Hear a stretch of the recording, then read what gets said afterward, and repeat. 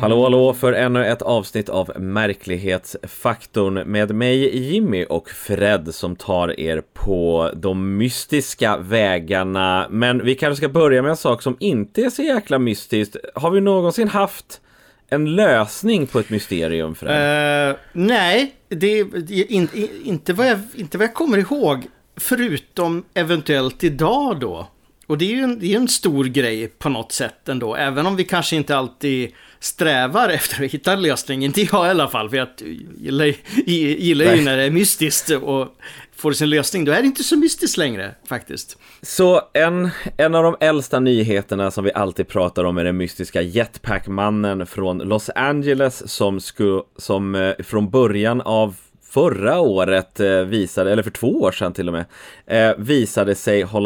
visade sig flyga ovanför Los Angeles flygplats. Flygplan blev varnade. Och nu har det kanske kommit en lösning här. Det är nämligen så att polisen i området har fångat en ballong som tros ligga bakom dessa mysterier. Ballongen verkar föreställa Jack Skellington från Nightmare Before Christmas och den ska ha setts flyga runt på hög höjd. Och vad tror du var det så tråkigt att det var ballonger hela tiden? Ja, det är ju jättetråkigt verkligen. Men jag menar, ser man bilderna, och det finns ju en del, så ja, det är ju en människoskepnad som flyger omkring där. Och tittar man lite noggrannare så är det ju Jack Skellington som av någon absurd anledning finns som en ganska stor ballong och som någon flyger omkring med, vilket bara är det är ju liksom inte ens jag förstår inte varför riktigt. Är det bara för att man har en Jack Skellington-ballong som man flyger omkring med den? För att det verkar inte vara kopplat till någon form av reklamkampanj eller någonting sånt där.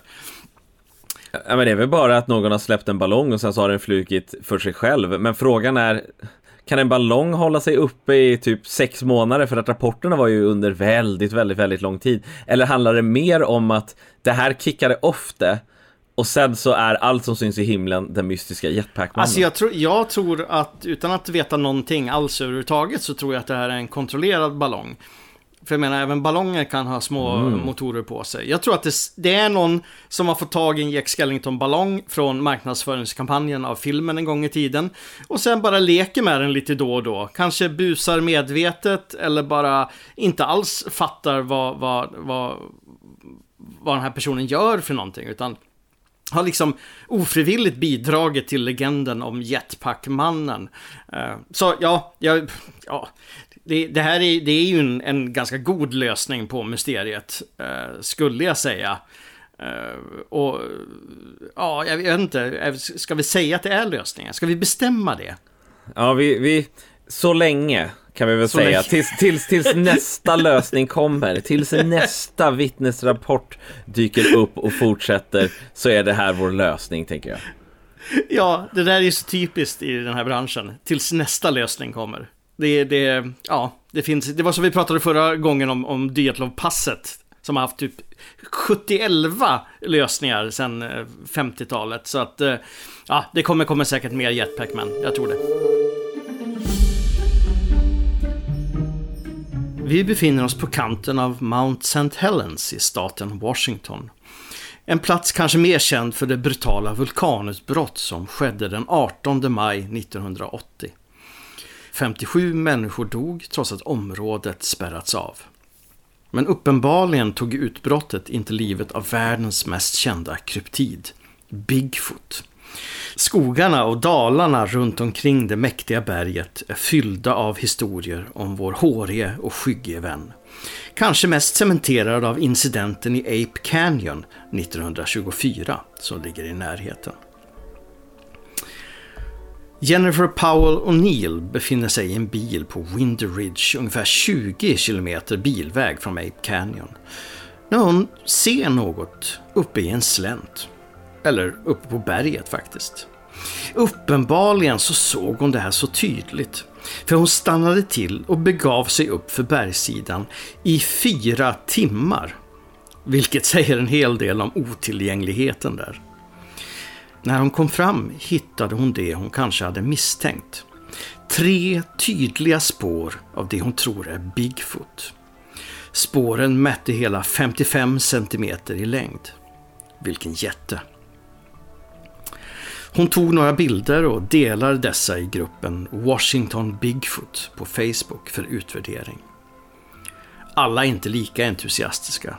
Det finns de som säger att spåren av en björn kan överlappa varandra och ge illusionen av en extremt stor fot. Men andra säger att även detta skulle aldrig ge något så långt som 55 centimeter. Du har ju sett en hel del Bigfoot-spår i din karriär, Jimmy. Hur betygsätter du dessa? Är det här ett övertygande bevis på Sasquatch? Jag tänker att det här är ett intressant bevis, vilket kanske är ett så här sätt att säga kanske. Det är svårt att se från bilderna, men en sån här vanligt varningstecken är när det är väldigt skarpa kanter, för att så här, när du går ner, när du gör ett fotavtryck i sanden eller någonting sånt där, så är det ju inte som att din fot liksom, det är inte som att det är en planka som du liksom sätter ner i sanden med skarpa kanter, utan det blir ju liksom böjar på det, och det är svårt att avgöra om den har det här, och det är svårt att säga också för hur gammalt det här är, för att det finns ju naturlig erosion gör ju också liksom fotspår större än vad de verkar, så men området är väldigt känt, ett av de mest kända områdena för Bigfoot faktiskt i USA, med som du nämnde Ape Canyon, där ett gäng gruvarbetare blev attackerade av Bigfoot. Men det fanns också historier i och med den här att vulkanen exploderade på 90-talet, så fanns det historier om att FBI hade sett frakta undan brännskadade Bigfoots för att gömma deras existens. Så att det är ett aktivt område, så att säga. Jag älskar att folk säger sig ha sett FBI smuggla undan Bigfoot-kroppar. Den formen av konspirationer gillar jag. Jag har väldigt svårt för konspirationer som är bara destruktiva och otrevliga. Men liksom att smuggla undan bevis för att Bigfoot finns, det kan jag faktiskt köpa på något sätt. Nej men seriöst. Det där med erosionen av fotavtrycket, jag kan nog mer köpa det när det gäller fotavtryck i snö, alltså typ yeti-avtryck och sånt, för snön kan smälta undan och fortfarande liksom behålla själva formen med en större storlek. Det här kändes ju, jag tycker inte riktigt att det skulle funka riktigt på samma sätt. Jag tänker mig att om det där är väldigt gamla fotavtryck och de har funnits ute länge, så bör de ha förstörts mera i så fall också av regn och rusk och vind och andra djur till exempel. Men när jag också tittar speciellt på ett av fotorna, så det ser liksom oproportionerligt ut. Det ser ut som att avtrycket är väldigt långt. Ja, ja verkligen. Och det är liksom, själva bredden stämmer liksom inte överens på. Det känns som att Bigfoot har på sig clownskor lite grann. Att det är Bigfoot clownskor. Ja men precis, det är och det är liksom någonting som är väldigt, väldigt, så att den här teorin då om att det skulle vara 2 avtryck kanske av en björn, så att den främre delen tar i där fram, och sen så går den så att ett bakre ben tar i det bakre delen av avtrycket och verkar det sig länge, känns då lite mer realistisk i det här fallet. Kanske inte det smoking gun vi sökte, men vi tar allting, speciellt fotavtryck är bra, för att fotavtryck är liksom det är den här, vi brukar prata om det här lite, att de subtila bevisen är de bästa, och där ligger fotavtryck med, tycker jag. Ja, nej, men jag håller med. Vi får väl se. Jag har ju på känn att det här kommer säkert starta en hel ny våg av Bigfoot sightings just i det här området, bara för att hon har fotograferat här nu. Men ja, vi får väl se hur det går.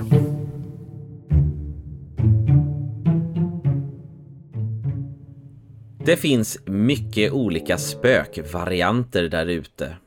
Vi har klassiken Vita damen, ofta populär i Sverige och på olika gårdar, där man ser en genomskinlig dam. På vissa ställen är det inte så mycket att se, utan mer att saker rör sig, verkar vara populärt på de brittiska öarna. På andra ställen är det skuggfigurer som verkar röra sig runt hörn. Spökklippens olika typer verkar vara både varierande i kvalitet och i dess former för manifestation. Men ett visst klipp uppladdat på Reddit skvallrar om något jag aldrig sett tidigare. Titeln är enkel. Can someone tell me what this is? We are all a little freaked out. Klippet visar en nattkamera över ett barnrum, förmodligen taget från någon sorts nannycam. På väggen syns Lily i stora bokstäver, en soffa och en barnsäng. Men det finns något mer. Man ser en skugga på väggen. Någonting rör sig i rummet. Eller kanske snarare flyger. Plötsligt lyser hela rummet upp. En enorm ljusboll lyser upp hela alltet och flyger snabbt igenom det. Som en liten komet med ett eget liv. Det är svårfejkat. Det är svåridentifierat. Men är det ett spöke? Fred, har du sett något liknande i spöksammanhang förut med små kometspöken som går inomhus hos folk? Nej, det har jag faktiskt inte gjort förut. Inte på det här sättet. Men vad ska jag säga, Jimmy? Det kan ju vara vad som helst. Det kan vara ett spöke. Det kan vara en reflektion på fönstret. Det kan vara någonting som skickar in någon form av reflekterande ljus. Jag är fanken mig osäker, för det ser väldigt konstigt ut, tycker jag. Det ser väldigt det ser inte fake ut. Det ser verkligen ut som det är något där. Men vad det är för någonting, jag kan inte riktigt svara på det alltså. Nej, och det som gör det här extra intressant är det faktum att det är skuggor på väggen från vad det här som åker. Det rör sig och det böjer sig genom rummet, vilket brukar vara det här första steget. Man pratar om orbs som ofta är väldigt avskydda i sådana här kretsar för att det oftast bara är damm som reflekterar. Men orbs ska kunna vara intelligenta också, och om de då gör en avvikande rörelse som liksom böjer sig i rummet eller undviker någonting, då finns det liksom anledning att tro att det kanske finns någonting mer, och de här skuggorna gör också någonting. Men det kan finnas en förklaring till det här, och det kanske visar hur enkla saker kan vara så sinnessjukt liksom imponerande när man tittar på det, för det här är var i början ett av de mer imponerande klippen. Det är nämligen så att den här kameran, den här night vision-kameran, den gör är att det skickar ut ett IR-ljus, ett ljus som vi inte kan se, men det är fortfarande ett ljus, och så omvandlar det i liksom kameran. Och det som är att det här är förmodligen en mal. Och anledningen att liksom ljuset studsar från malen som får den att se lysande och mycket större ut än vad den egentligen är, och att det blir skuggor, men det blir inte skuggor liksom stod man där i rummet så skulle du förmodligen inte se en skugga, utan det är IR-ljuset som liksom som skuggas i det här fallet. Så att det finns nog en naturlig förklaring här i form av malar, men att något så sinnessjukt intressant kan vara en mal sätter ju en del skepsis på väldigt mycket där ute. Det kan ju vara Malmannen. Just Mothman. Nej, allt det du sa där var ju ren grekiska för mig, men jag litar på dig, Jimmy. Teknik. Men men absolut, så kan det definitivt vara. Jag tyckte att den här skuggan vid något tillfälle liknade typ en sån här spök-emoji, ett litet gulligt spöke, liksom siluetten av det som flyger förbi. Vilket om jag ska vara ärlig, var det första jag trodde när jag såg videon, att det var det som var grejen, att det såg ut som ett gulligt spökskugga av något slag. Just det. Vårt kollektiva medvetande och användandet av spök-emojin har frammanat den i den riktiga världen. Är inte det en teori om något? Ja, så är. Läste du förresten att vi tog ju upp den här, jag läste ju nyheten förra gången om den här sjö- och djursmasken som kravlade upp på ett däck, och du noterade att det fanns ett spöke med på bilden också. Ja. Nu har ju den nyheten utvecklats till att bli enbart en nyhet om spökdelen. Ja, just det. Så att när folk börjar lägga märke till den där, för det är ju nästan, ja, det har nog nästan blivit en större nyhet än min kryptid som jag ville ha det till förra gången. Så jag trendsättare. Ja, jag antar ju att det är vi som har sett till att det har blivit på det här sättet. Nej, men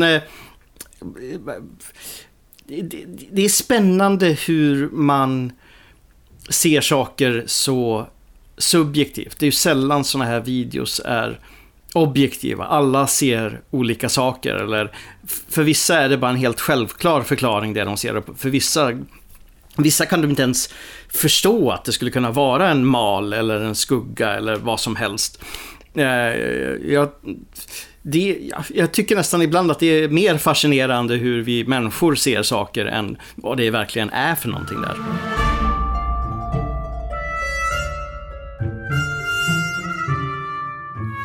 Elektrikern Justin Johnson var på väg hem och befann sig i sin bil på Glenstone Avenue i Springfield, Missouri, när han fick se något uppe i skyn som fångade hans uppmärksamhet. Som alla vettiga vittnen stannade han sitt fordon, gick ut och plockade fram mobiltelefonen mitt i rusningstid. It's a cube and it's spinning with lights, säger han till kameran. Eller om det är till någon annan som har stannat för att kolla på det himmelska miraklet. Och ja, det är något som spinner och wobblar vilt där uppe. Det blänker och blinkar. Och är det, som Justin säger, att det åkte mot vinden, så är det onekligen ganska mystiskt. Efter att Justin rapporterat in detta dök det upp ett annat vittne som säger att han sett en mer eller mindre identisk sak 13 år tidigare.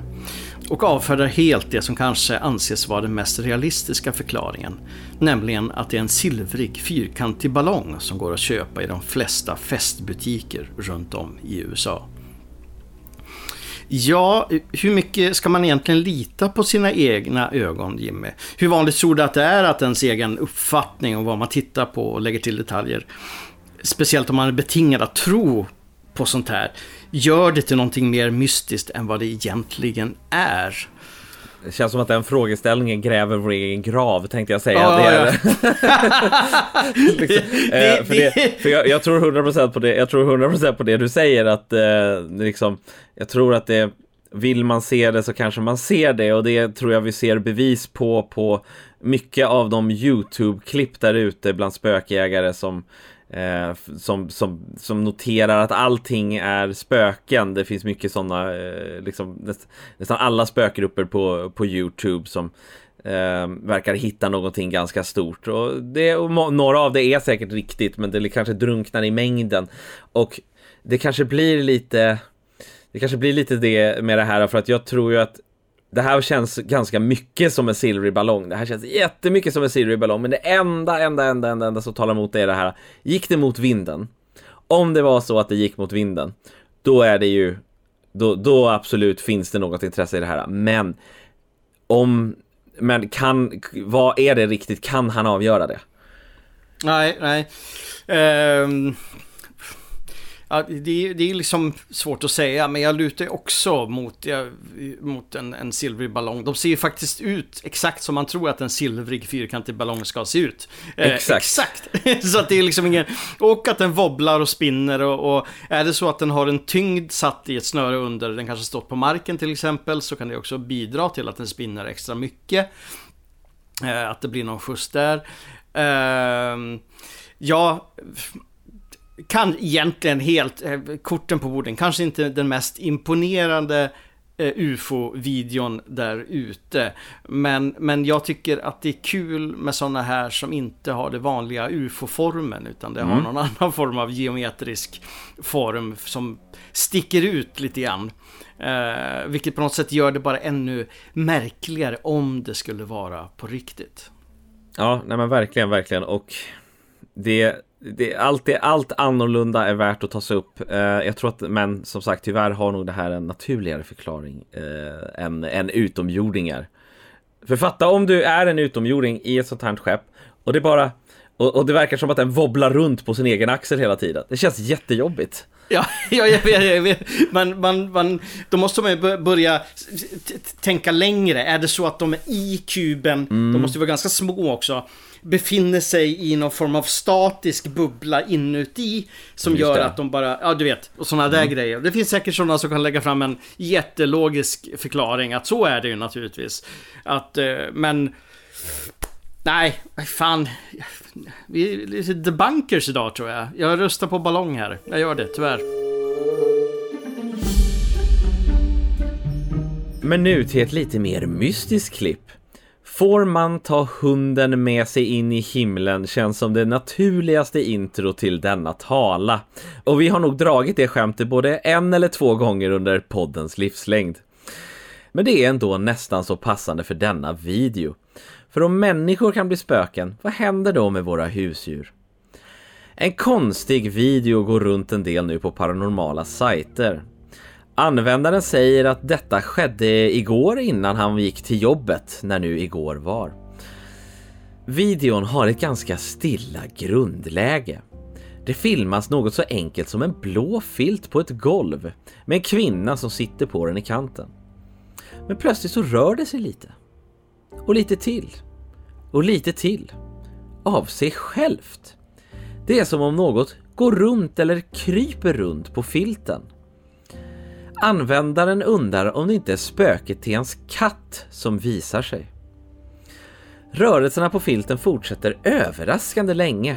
Men plötsligt så rycker kvinnan undan täcket och visar att under den så finns ingenting. Hon lägger tillbaka den. Och stegen fortsätter. Är det månne en liten katt som går runt där? Vad tror du om möjligheterna för katter att besöka oss i eftervärlden? Kan de bli spöken? Jag är övertygad om att det enda katter vill när de går vidare, det är att bli spöken så att de kan fortsätta att vara störiga små djur. Och det här måste ju vara en väldigt, väldigt liten katt för övrigt. Det måste ju vara typ en katt som är lika stor som en mus. Så frågan är om det kanske inte är ett offer till den här katten som kryper omkring där i förtvivlan i sitt eget Hades. Vilket är under täcke då i någon förortsvilla någonstans i USA, antar jag att det var. Jättekul video.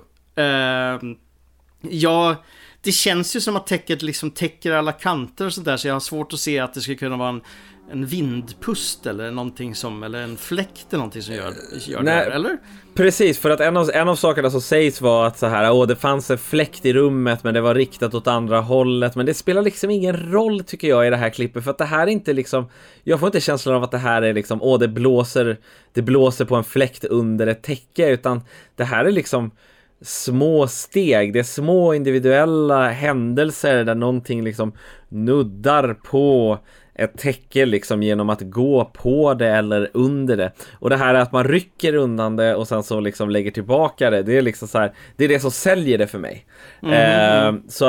Så jag tycker att det här var ändå liksom en av de roligare spökvideosarna som jag har sett på väldigt länge. Ja, jag tänker mig också att de här rörelserna förvisso är lite kaotiska, men på ett djursätt, vilket också gör att de känns intelligenta. Det känns som att det finns, vi har ju alla vi som har katt har ju alltid lagt ett täcke eller en filt över den där stackars katten. Och genast börjar den krypa omkring där under och hålla på att krafsa. Och det här ser ju ut som det, fast i miniatyrformat. Ja, och osynligt. Dessutom, ja. Nej, bra video, kul. En av mina favoriter det här året tror jag.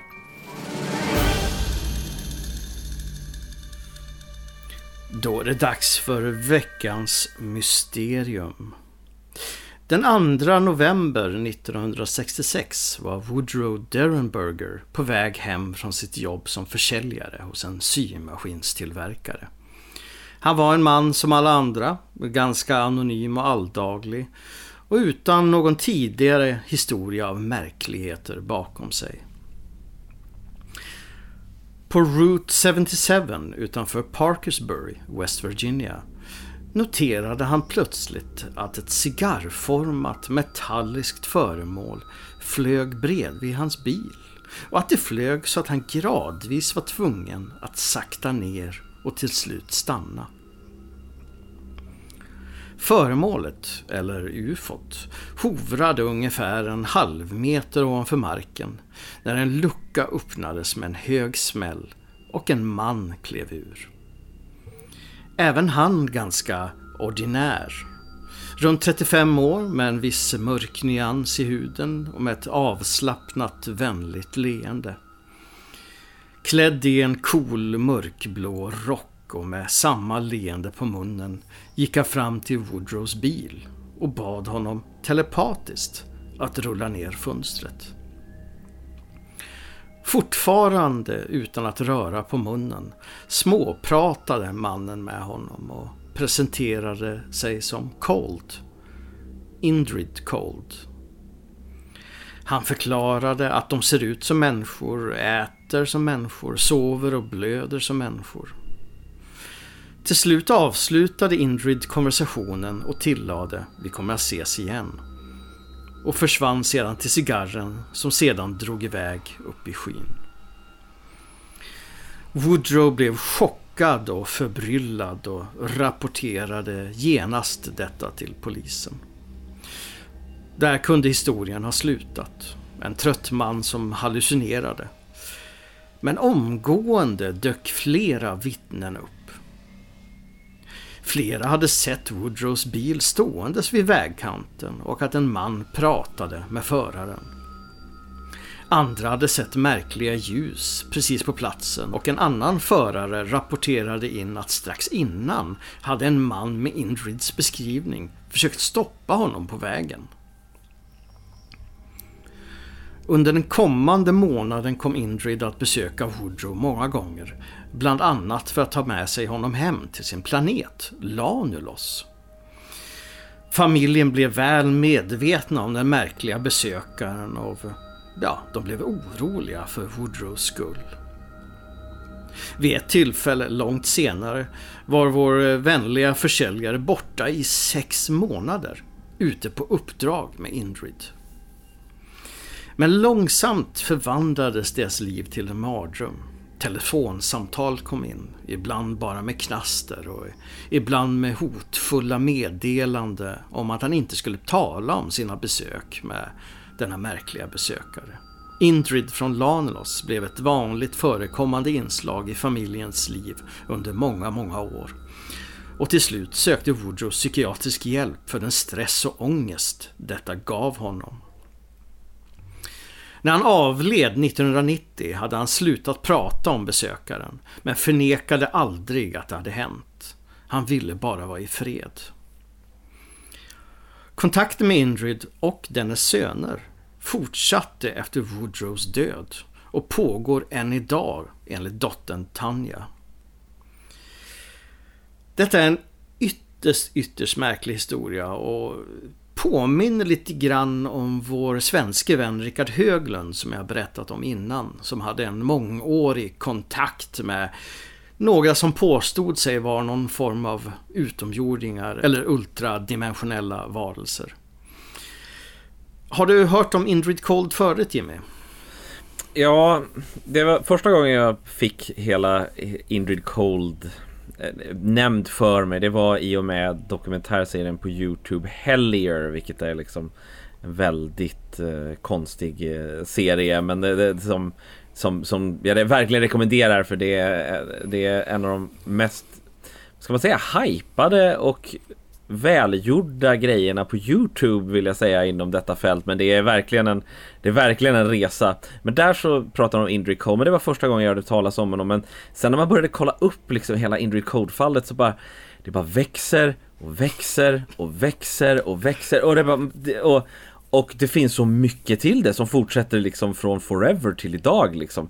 Det är svårt att greppa, tycker jag.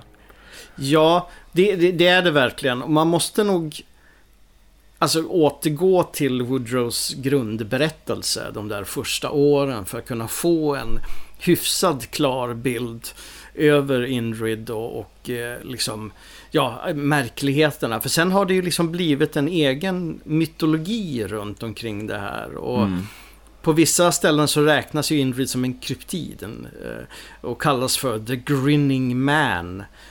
Vilket egentligen är felaktigt, för Woodrow beskrev att Indrid hade ett leende, men det var liksom inget utöver det vanliga. Det var bara ett vanligt, ganska vänligt leende. Det var inte det här djävulska leendet som man kan hitta bilder på nätet. Nej. Och jag tror också att Indrid Cold är en av kanske en omedveten inspiration till Slenderman.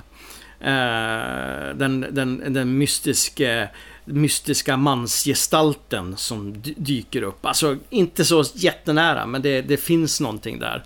Och även liksom Men in Black-mytologin, som det finns otroligt mycket teorier om, att det är agenter som bara är att hota folk, att det är utomjordingar, att det är någonting helt annat.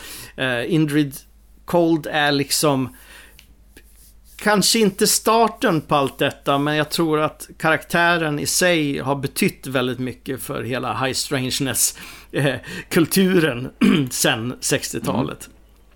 Speciellt också som att Indrid ibland kopplas till Mothman, där är också i West Virginia, och John Keel vill ju gärna koppla dem till varandra på något sätt, men jag tycker ju själv att det handlar om egentligen separata händelser. Jag gillar, det finns ju flera, alltså jag gillar såna här långa kontakthistorier, alltså där mystiska karaktärer dyker upp och förvirrar folk. Som jag nämnde, Richard Höglund och hans kontakter här i Sverige. En annan favorit är Valiant Thor, om du känner till honom, Jimmy. Han finns faktiskt på bild. Han ska varit jag tror att han är från Venus, en utsänd från Venus som jobbade med den amerikanska regeringen med massa experiment. Och det är också sån där karaktär som dyker upp i loren kring High Strangeness och UFOn och kryptider och allting. Det är jäkligt spännande, och vet du vad? Jag tror faktiskt inte att Woodrow Derenberry hittade på där. Jag tror att han var med om någonting. Frågan är bara vad. Och ännu en mystisk vecka är över, men vi ger oss inte. Vi behöver mer konstigheter, så om du har upplevt något konstigt, hör av dig till oss på Facebook eller till vår e-mail marklighetsfaktorn@gmail.com.